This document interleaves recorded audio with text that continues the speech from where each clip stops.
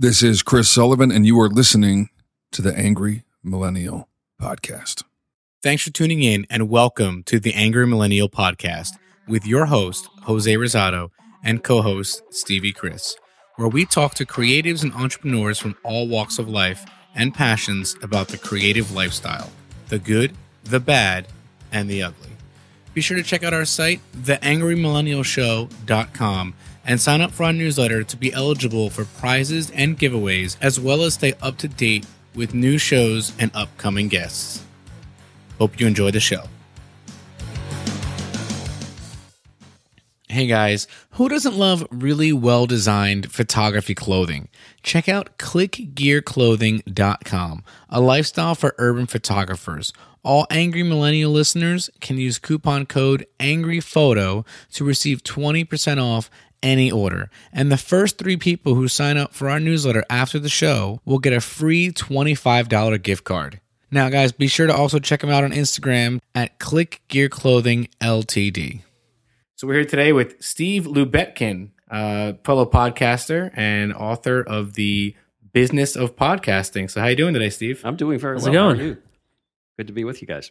And I must say, we are recording today out of Steve's amazing studio in New Jersey, and it's definitely quite an experience. I mean, I know Stevie's used to this kind of stuff. Brings me back. Yeah, for me, it's very. I like the smell of sound foam. I like the window there. We have the lights and the teleprompter turned off today, but the studio is equipped for video. Yeah, and the shout out goes to my brand new son-in-law, Tom Gozik, who is a fabulous commercial contractor, and helped me reimagine what was a basement playroom into a fully functional audio and video production studio. So it's basically still a playroom, but it's my playroom. Yeah, exactly. There you go. It was a silver lining kind of thing, because you said it was a flood, right? Well, the room when we moved in was unfinished. It's a basement of a house. The house was built in the 60s, and we put down a very, very cheap indoor-outdoor carpeting and made it, and some very cheap wood panel walls, and made it into sort of a playroom for my daughters when they were much younger. And when we did that, I boxed off an area of the basement as an office for myself. And, you know, as an office to do paperwork and work on the computer and maybe do conference calls. But what happened was, when my career morphed into being a professional podcaster, the space was no longer exactly right for it, but I made do. And the boxed-in office became sort of a production studio, but I didn't have the kind of functionality that we have now. And what happened was, in this part of New Jersey, basements need a sump pump that goes on periodically to drain the water out of the French drain. And you have to keep on your calendar a date to make sure that you replace the sump pump every 7 years or so. And I kind of went past the 7-year date, and the sump pump was not completely failed, but was failing. Right. And some water came into the basement during a heavy rainstorm and got the rug wet. It wasn't smelly or dirty or anything like that, but it was just, it started to look cheesy. Yeah. And so I said to Tom, who's now my son-in-law, my daughter and Tom got married this past Sunday, the 15th. Congratulations. Congratulations, guys. And I said to Tom, what should I do to fix this problem? And he said, well, to be honest, you should really gut it and start from scratch. Right. And that we gave him the brief, and he literally brought to reality what I imagined the space could be. And so we have drywall construction with double panes of Homosote soundproofing on the master control room. We have double pane glass. We have some sound absorbing foam. We have built-in green screen. Obviously, your listeners can't see all of this, but we'll give you a picture you can share with them on your website. Definitely. Great. I mean, this is, you know, I know when we started talking and you were talking to our producer, Jessica, you had sent a picture. And you're like, that's right, I did. You can use our space. And I go, yeah, we're not using Stevie's apartment. We're going there. I was like, we're going to New Jersey. I'm glad to have you here. Yeah, no, it's a great space. And, you know, so I know you mentioned a little bit about when you got real serious about podcasting. So we spoke a little bit before the show about, oddly enough, our mutual time in New Jersey. But why don't you tell us about kind of what you were doing in the corporate world and how you transitioned? Sure. I often tell people that I started podcasting when I was a teenager, which was many years ago. It wasn't 7 years ago, but I figured it out. It was 5 years ago. I got bitten by the radio bug as a teenager. My dad worked at Fort Monmouth, which I know Jose's familiar with, in central New Jersey. And he got me into the training area where they Signal Corps, which was based at Fort Monmouth, taught military personnel how to do things like TV production and radio production. They had a whole mock-up studio of a radio station to teach the Armed Forces broadcasters. Wow. And I got to spend an afternoon there as a teenager learning how to cue up records and play commercials off of tape cartridges and work the board. And from that moment on, all I wanted to do was be on the radio. And so I set up in my basement at my parents' house a little mock studio, and I made what I call pretend radio shows with with the reel-to-reel tape recorder that Jose took a picture of, and a turntable and a microphone. And then I played them for my best friend because the distribution channels at the time were limited. There was no internet. And so we had a lot of fun listening to my pretend radio shows. And of course, the minute I arrived at college, the first place I headed was to the college radio station.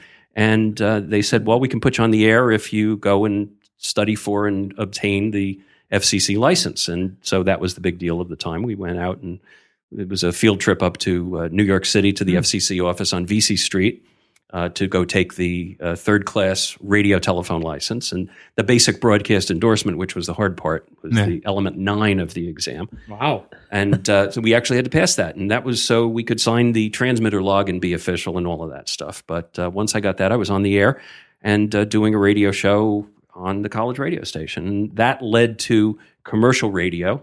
And you can be on the radio or you can buy groceries, but you usually can't do both. And so I ended up, on the outside of radio looking in. I needed to make a living, and I ended up, after stints in radio and print journalism, going to work for a large company doing public relations, because the typical way that they hired public relations people was they would hire former reporters who had covered them. So I was hired. I was very lucky to get a job offer from the railroad. I went to work for Conrail when it was a real railroad, and did public relations for them for almost 10 years, and then went into the financial services industry and ended my corporate career working for a large commercial bank in New Jersey, which went through a couple of bank mergers, and then invited me out the door at the end of one of the mergers. At that point, I had been in corporate PR for about 30 years, and I was looking for the next chapter. So I started looking into possibly becoming a public relations consultant and doing it on my own. And it's a bit of a challenge. It's a very crowded field. There are a lot of very senior public relations people out there fighting for smaller and smaller pieces of the same pie, and most of those pieces are going to very large multinational agencies that are owned by very large advertising and PR networks. And so that didn't seem to be a real good way to differentiate myself. And right around that time, my wife said to me, with all of your radio background, I heard this thing on NPR about podcasting. You should be doing podcasting. And now, mind you, this is 2004? 2004, 2005 timeframe. And I started listening to what people were producing as podcasts. And frankly, it took me back to my radio days. It reminded me very much of what I heard from some of the people I worked with at the college radio station. Can I ask you a question? Yeah, please. When you did it at home and you were a kid, were you playing both sides of the interview? Like you would ask questions and answer. Well, I was doing DJ shows. It wasn't like an interview show. Okay. I would announce the record and kind of like Casey Kasem type exactly stuff? that kind of thing. Like a VJ. Exactly. Yeah. So it's just more interactive. Instead of just playing music in your room, you really got into it. Yeah. I recorded commercials off of regular radio and interspersed them between songs. But it was a very laborious process because you record one song, you stop the tape, you put the next one on. I didn't have two turntables. I didn't have a mixing board to segue between records. So this is what you needed to do back then, though. Yeah. That was. I didn't know I was preparing for a career. But now, as I look back, it's clearer to me. Yeah, I wish I had those same things growing up. I did not. But you don't get those kind of stories as much anymore. I mean, like you said, you started out, doing that in your bedroom for radio. Now you hear those kind of stories less and less because it's so accessible. If you want to have a podcast, you get a microphone and the turn barriers the to internet entry, on, right? the technology, the technology that we live with today opens so many more doors for people that, they don't have the same kind of struggle. If you want to do that kind of thing today, you can do it digitally and do it and sound very professional. Right. Or even like YouTube is big, Oh, yeah. People just started an account. And again, the barriers to entry in video. I mean, years ago, during my corporate career, there was a time when we were producing an event for the company at which I was advocating that they use computer-generated presentation graphics to illustrate the products that we were launching at this big press conference. That's called PowerPoint, right? Today it's called PowerPoint. Back then, Today it's called an app on your phone. Yeah. Back then, and this is the 1980s, we had to go to a production company in New York City that produced the graphics on a slides, gigantic mini computer type device, and then they had to actually bring their equipment to the site of the presentation and run it. Wow. They would give, and the funny part was they sold it as though it was very easy to use. No, it wasn't. They handed the speaker the remote control from an old Kodak carousel projector, which at the time was what most presenters were familiar with. Yeah. Click and drop slides. And they said, all you have to do is push the forward button and the slides will advance, just like if you're using a carousel. What they didn't tell the presenter was the remote wasn't doing anything except blinking a light backstage where their operator was pushing the button to advance the slide. Wow. Yeah. So I mean, we've come a long, long way in terms of the that's technologies. Have you seen there's this video online? I've seen two people do it, but one guy was pretty accurate. He recorded himself asking his future self questions along with reactions. Yes, I saw that. And then he has like the brown kind of jacket on with elbow patches, and I maybe we're talking about two different videos, but I saw one where he had actual video of himself as when a he was child 12 answering questions. That's one guy. He was an older one. So That's there's the one one that I've now seen. where it's a young bearded gentleman Okay. And in the he's asking- 70s, and he's 17. I think he just graduated high school, and he did this. He literally had himself in like a black backdrop, very, very inside the actor's studio, if you will. Right. And then recorded him now sitting in a chair across from himself, answering these questions, and it's absolutely hysterical. And it was much like the other guy. The other guy, I think, was he was an illustrator, right? Okay. And then this guy, what did he do? I honestly can't remember off the top of my head. But it was different. But it was interesting because he's sitting there going, "Oh, what'd you do? I wrote a book. I wrote a novel. Like I did all this stuff." And are you rich? And the guy just starts laughing. But it was pretty funny. The way the technology brings out the creativity is always exciting. Yeah, and that's what I really liked about it is I realized this could be an important way for companies and organizations to communicate to audiences that don't want to read a long white paper. They don't want to watch a commercial. It's like radio. It's like listening to a conversation.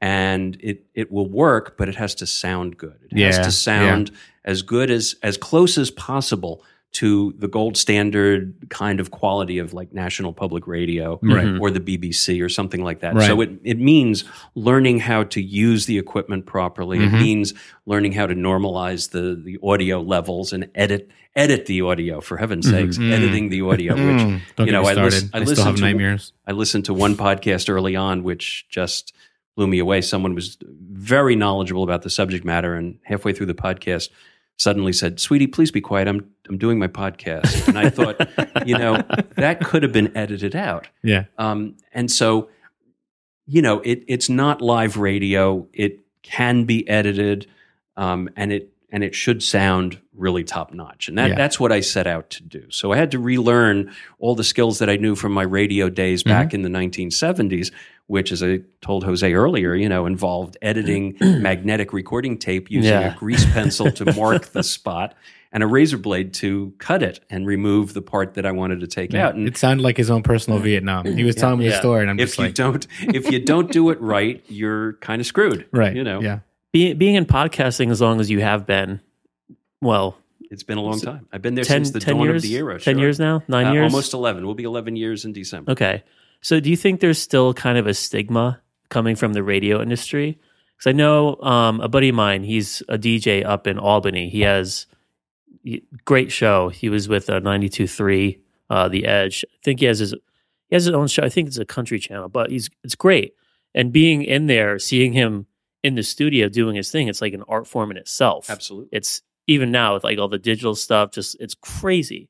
But I know we talked a few times when I was with him, and he kind of mocked podcasting a bit.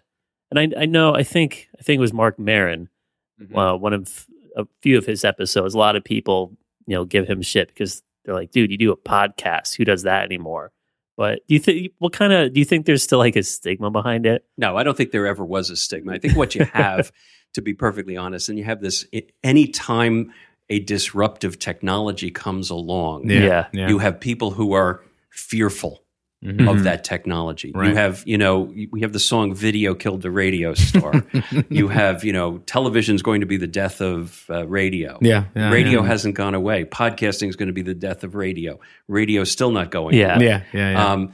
On the other hand, there are really good reasons why radio and podcasting work very well together, because a lot of the skills that people need to produce good radio are directly applicable to producing good podcasts. And so, it's for the radio broadcasters who embrace it, like Mark Maron and like the people at NPR who produce Serial and the other podcasts that they produce. It's a very good channel for them to distribute stuff that they may not have room for on the broadcast airwaves. Right. Yeah, it's another tool. Exactly. Yeah, it's just another vehicle, and people kind of, digest it through and that kind of thing. And what happens is the appetite for content expands, rather than shifting from one to the other. You just get more people interested in what's going on and looking. People are passionately interested in some very niche podcasts, and they'll listen to that podcast and they'll be upset if they miss a week. I definitely noticed that. I mean, when we started this, and mind you, we're not talking a decade here. It you will be soon. Yeah, exactly. People were saying, "Oh, well, are you in the beginning? Are you on iTunes?" And this was like 2 days after I launched the site, and I go, "No, not yet. We will be though." And they literally were like, "Well, that's great, but I'll wait till that." And I was shocked. And I knew in the beginning I wanted to. I had at that time, I think we had 5 episodes in the can and 2 on the site. And I was sitting there going, well, okay, well, maybe we should expedite the timeline. And I from everything I researched at that time was you shouldn't even submit until you've had 5 or 6 episodes, so they can really kind of get an idea of what you're going for. And then I had other friends who told me I submitted with 1 episode and I got on. So so I did it and we got on there, and it was, like you said, it was crazy. People were saying, oh, well, I only do SoundCloud, or I prefer Stitcher, or, and in reality, it's all the same thing. It's just little different ways you listening to it and that kind of thing. And people are really fanatical about it. I think the key is to make sure that people know that it's available, and people will choose the way they want to access it. But I also, I'm reminded from your story of my daughter's mantra. She's a photographer, and she often says, sometimes when she's asked to do something and she's not sure about it, she'll just do it. And her motto is fake it until you make it. And, and I do the same thing too sometimes. If people ask me, can you do X, Y, Z? And I say, yes, of course. And then I come home and Google it. And we figure out how to do it. And I don't know if you know Peter Shankman, who is one of the uber gods of social media and just developing things that have made him wildly successful without seeming to work too hard at it. Some years ago, Peter tells the story of one of his first entrepreneurial efforts where when the movie Titanic came out, and he was so tired of hearing from people about the movie Titanic, he went out and printed up 500 T-shirts that said, with a picture of the boat going down, and the caption said, "It sank, get over it." And he went out to Times Square and he sold them out in an hour. And someone who bought the shirt in Times Square had a friend who was a reporter at USA Today and said, "Look at this great shirt." And the USA Today reporter calls Peter and says, "I'm doing a story on your shirts." Wow. And she says to him, "You are selling them online, aren't you?" And he's mimicking the look on his face, which is, oh crap, I better go do this. Right. Yeah. While he's on the phone with the reporter, he says, I built a website to sell the shirts. Yeah. He said 4:00 the next morning, the newspaper came out.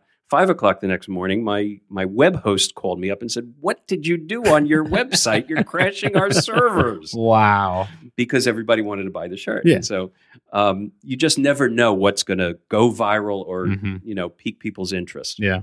No, it's true. I mean, I'm sure you know the name Gary Vaynerchuk. Oh, sure. So, his whole thing when he was an early adopter, much like you, and the biggest one that he went on was YouTube.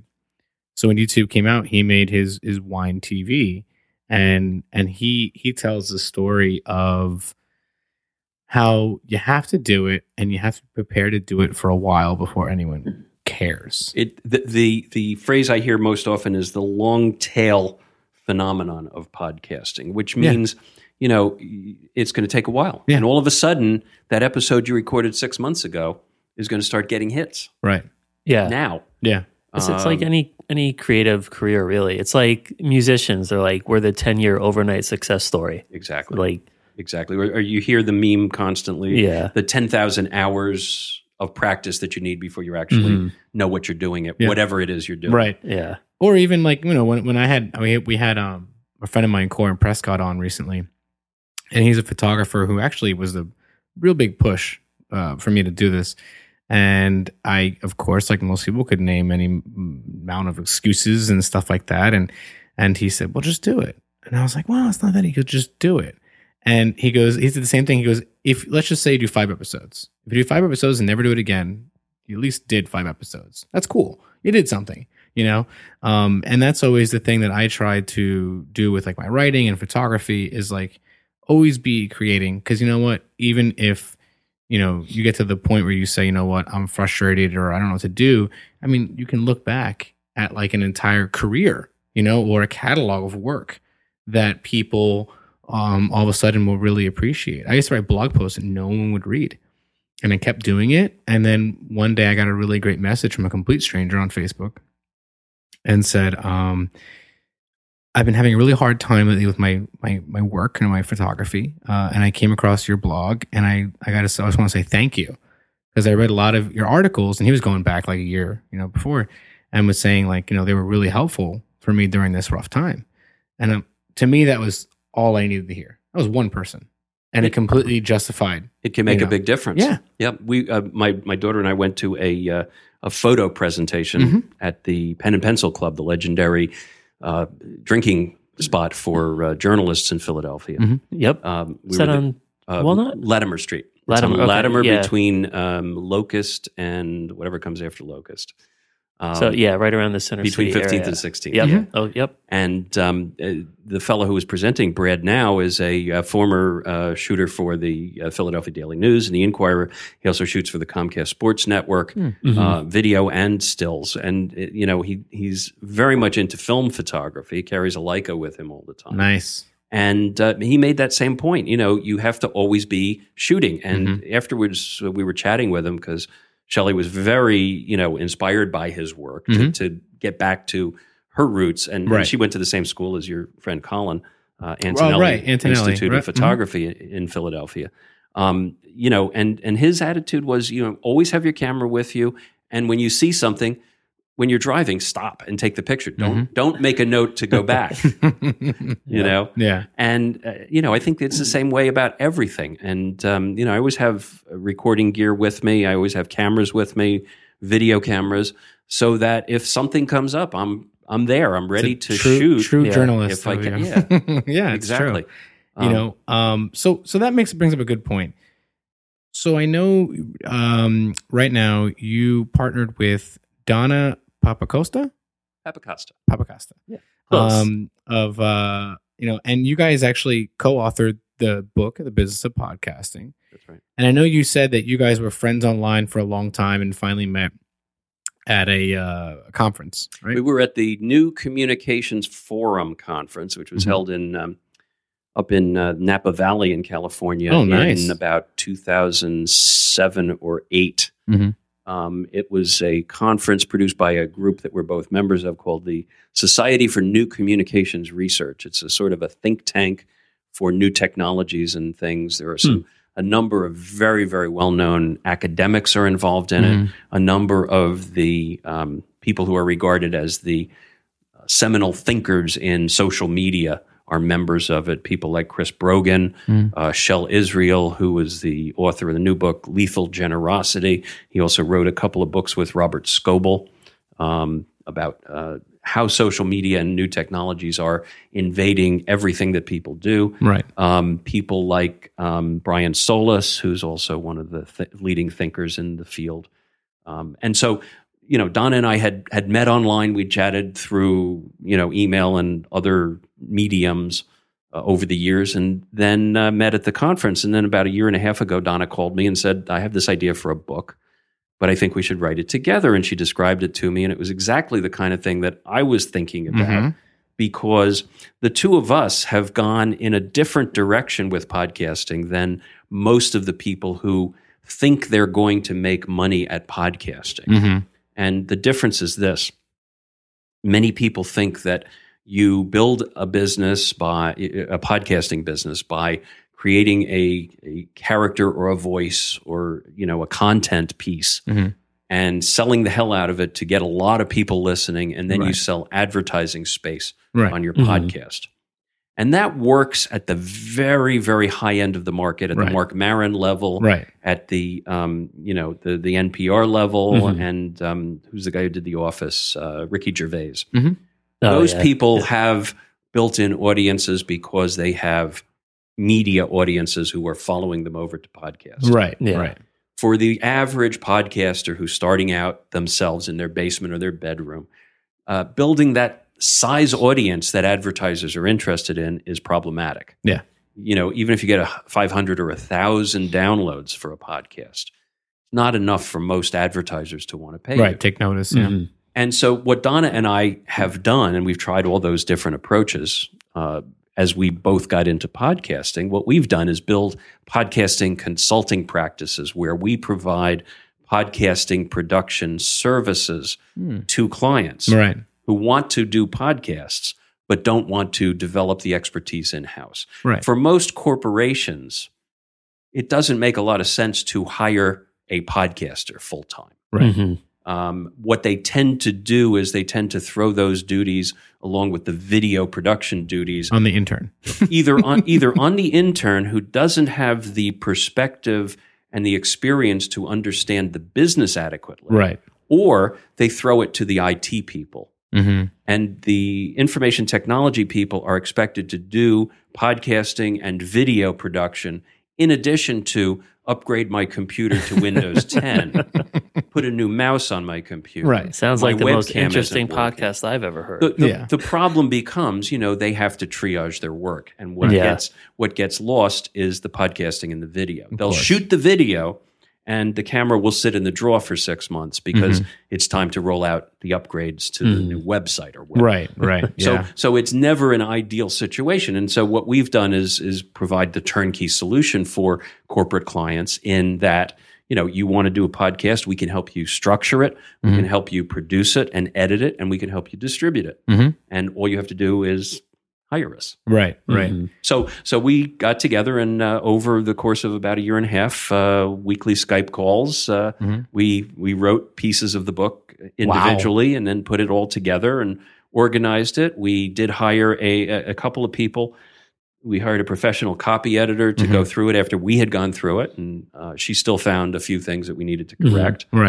We hired a professional designer to design the book itself. It's a great looking book. I'm looking at it right here. I mean, it's nice. And we also commissioned a wonderful, wonderful cartoonist, Rob Cottingham, who lives in Vancouver, British Columbia, who Donna knew, who created for us some custom, unique cartoons about podcasts. It almost looks like The Far Side. Who remembers The Far Side? His series is called A Noise to Signal, is his series of cartoons that he posts on the web.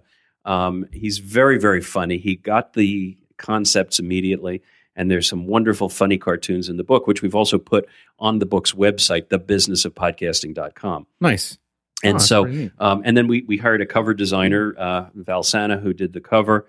and packaged it all together in a nice little package. And we're on the Amazon Kindle and also available in trade paperback. That's awesome. Great. So yeah, I mean, I'm definitely going to be checking it out. I like a Kindle Wonderful. paper myself. But so that's pretty interesting. You bring up a point that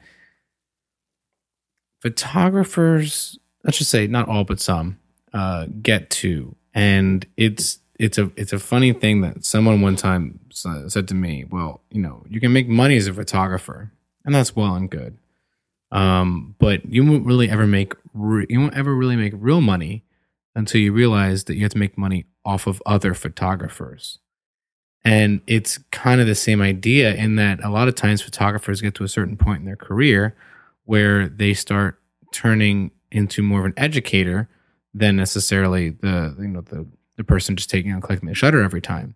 And then you get into, okay, well, it's DVDs or it's videos or it's some sort of selling material where you're taking your, like you said, your expertise in this field and saying, okay, I will provide it to anyone who would like it or need it in exchange for a rate, whether it's in the form of consulting or in the form of a book or anything like that. And that's where a lot of times people get a really big following. That's exactly what we thought with the book that we would be doing. The book is a way of us sharing 10 years or 11 years of combined podcasting experience.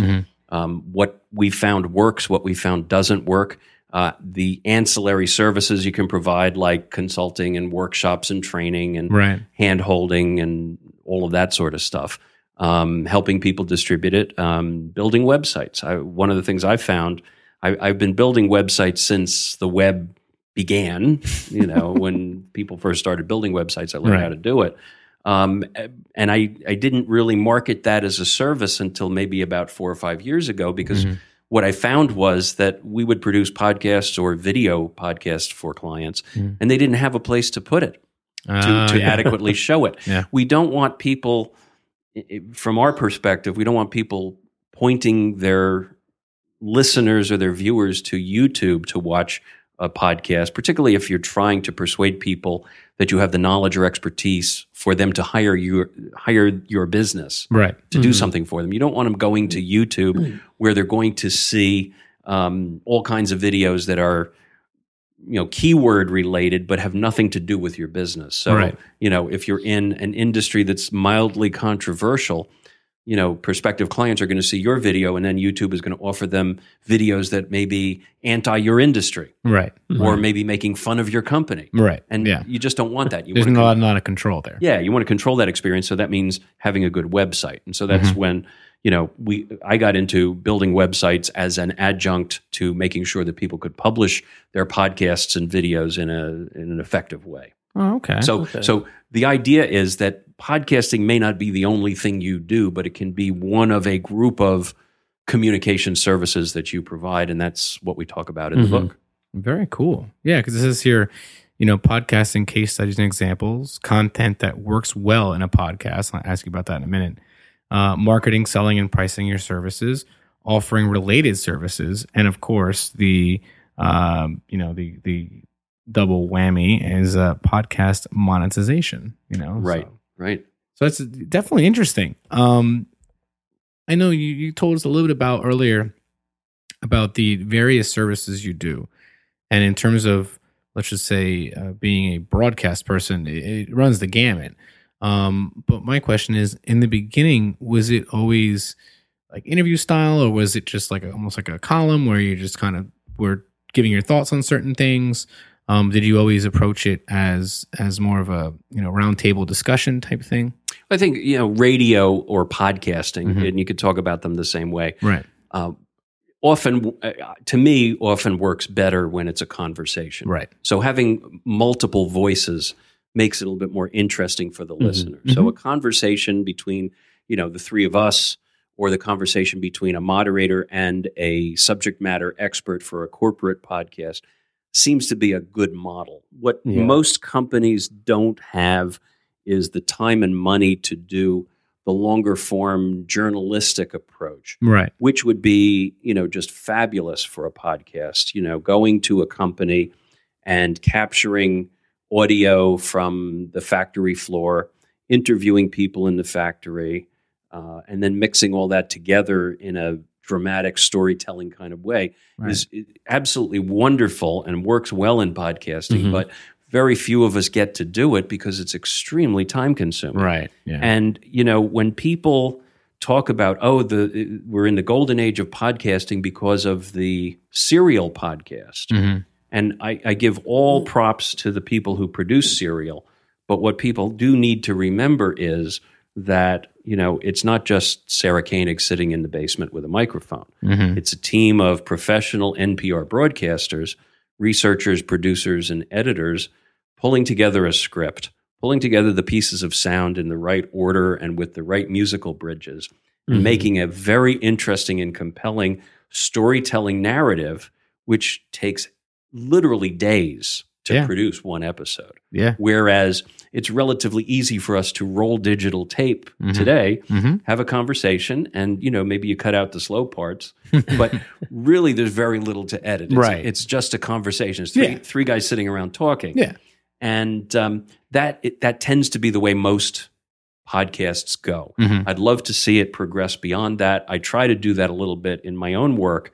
Tell us more about that. What is some stuff? Interestingly enough, one of the things that's happened to me is my career has come full circle with the podcasting piece and with the video production piece. I picked up a couple of clients who are news organizations in the modern digital world. As the print publications kind of go away, new models are springing up. And so two of them are web-based. One of them is a public policy news website here in New Jersey called njspotlight.com. It was founded by a number of former editors and reporters with print publications like the Newark Star Ledger, which was the largest paper in New Jersey, second largest paper, the Bergen Records, the first largest, believe it or not. And so those people got together, started this website with foundation funding and some corporate sponsors to do exactly what they were doing when they were print reporters. They're covering legislative and public policy issues out of the State House in Trenton, just as they did when they were print reporters. And they've established themselves as the go-to source. So part of their portfolio, if you will, in addition to the very deep text stories. I could call them print stories, but it's not. That wouldn't be exactly right. The textual stories they write on their website. They have also done a series of roundtable seminars and conferences, which I've been involved in recording the video so that we can produce a video that goes up on the website after the fact, and also some audio podcasts. And I've also done some field reporting for them.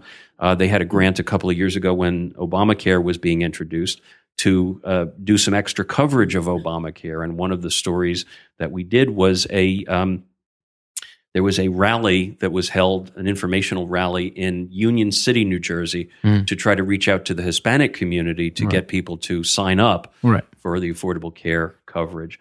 And so I went up to that and literally covered it as if I was a video reporter. And I've done similar work for one of my other clients is globestreet.com, which is a website covering commercial real estate news nationally. My role is to cover commercial real estate news in New Jersey and Pennsylvania.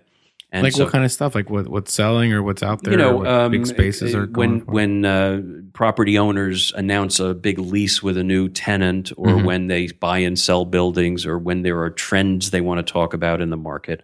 And what I've done is I've taken the podcasting skills and applied it to the news gathering operation there. So is it kind of a similar process? Like if you're doing these types of jobs, you just go with your podcast kit. Yeah, exactly. I mean, what you have today when you send reporters into the field are what they call backpack journalists or multimedia journalists, and in fact, you see this in the mainstream media.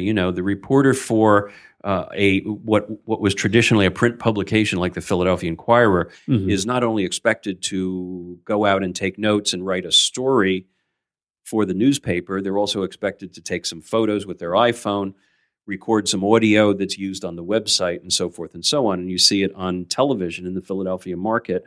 You see KYW, the CBS affiliate, on their TV broadcast on Channel 3.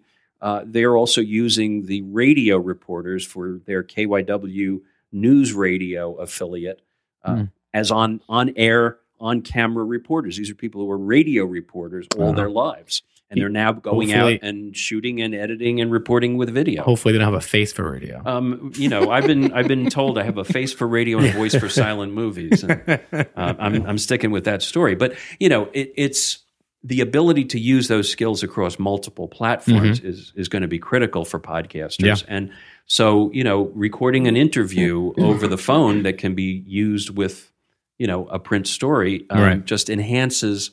And remember, websites are looking at clicks. I get a report from Globe Street every week showing what stories are getting hits on my pages and what stories are not. And how's my traffic? Is it up or is it down? And let me tell you, your stomach does a turn when you see red arrows pointing down. Yellow arrows that are like trending sideways is all right. Green arrows are good. Yeah. And you want to get those. And everybody's looking for headlines that are going to grab people's attention or content that people will click on and read.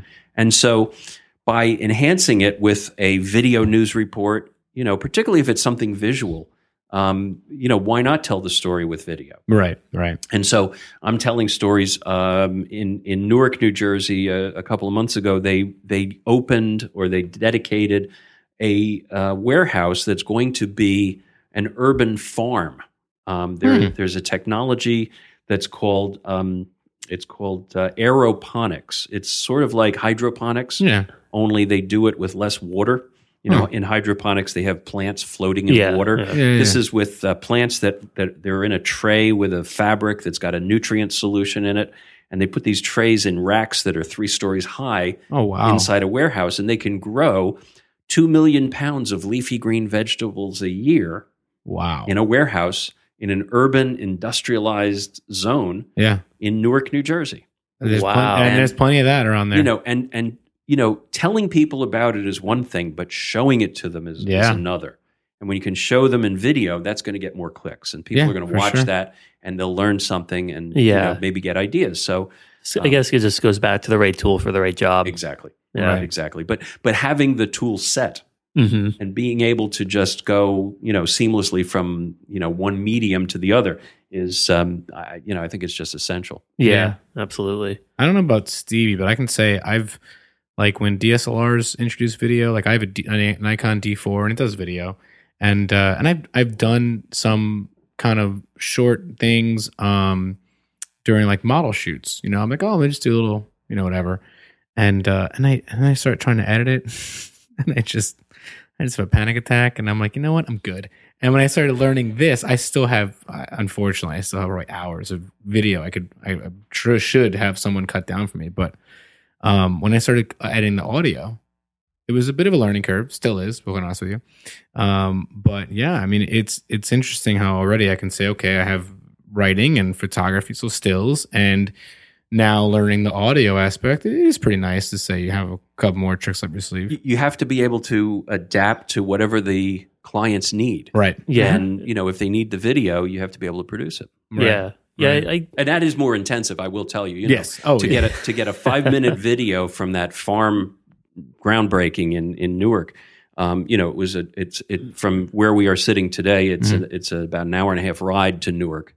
It was about a 2-hour ceremony, interviewing people afterwards, shooting B-roll afterwards, and then coming back an hour and a half to the studio and copying it all over onto the production system to edit it, and then actually editing it. You're talking about several hours of editing after all of that travel. So you're talking about almost a day's worth of work for 5 minutes of video. Yeah, video is a whole other discipline. If you want to do it right, people are putting up a lot of raw video. I'm really intrigued by Periscope. Yeah. I've been using Periscope a couple of times lately, and surprised at how quickly people jump on when they see that you're going live with something. Yeah, I just started, I think we talked about that. I just started using it at a few of my past shoots, just because I never really used it before. It's like, it's a tool. I downloaded it. I tried it out. We were at, I forget where we were, somewhere at some gardens in Philly, Bartram Gardens, I think. But it's cool to like share it. You just flip it on.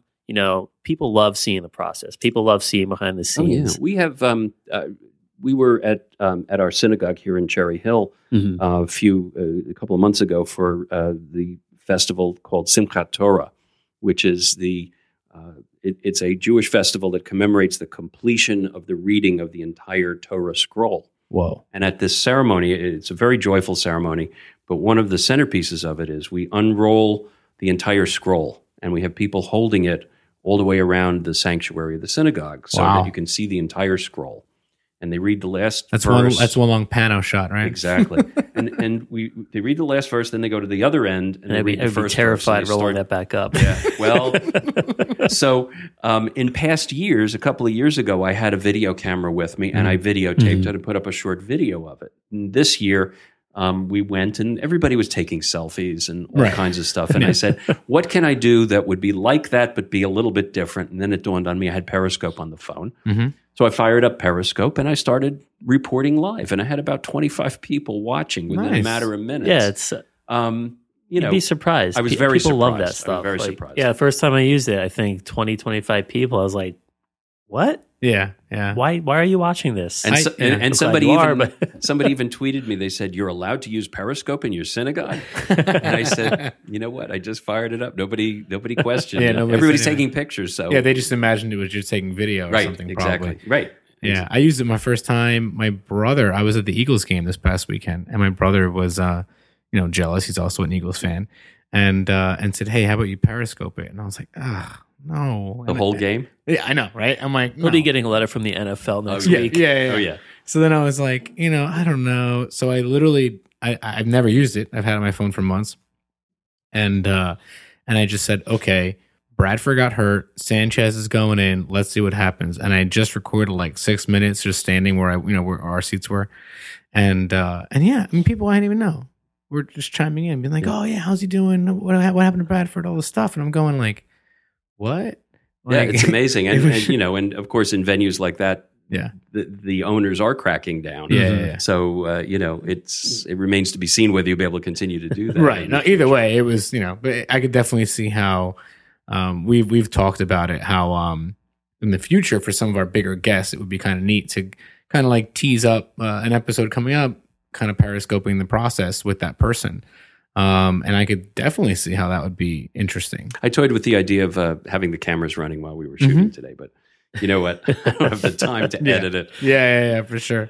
Well, listen, Steve, thank you for having us here at your great studio.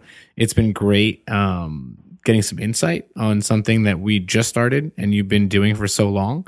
So I'm not going to lie to you. I'll definitely be picking your brain soon about all that stuff. Absolutely. Happy to do it. Yeah. And we're actually, I guess we can tell everyone, going to switch the tables, turn the tables, I guess you'd say, and going to be on an episode of your podcast coming up. So I think that's kind of interesting. I think it'll be an interesting perspective. Yeah, for sure. We'll get your side of the story. Yeah, exactly. Now let's go back in there and look at all your fun equipment.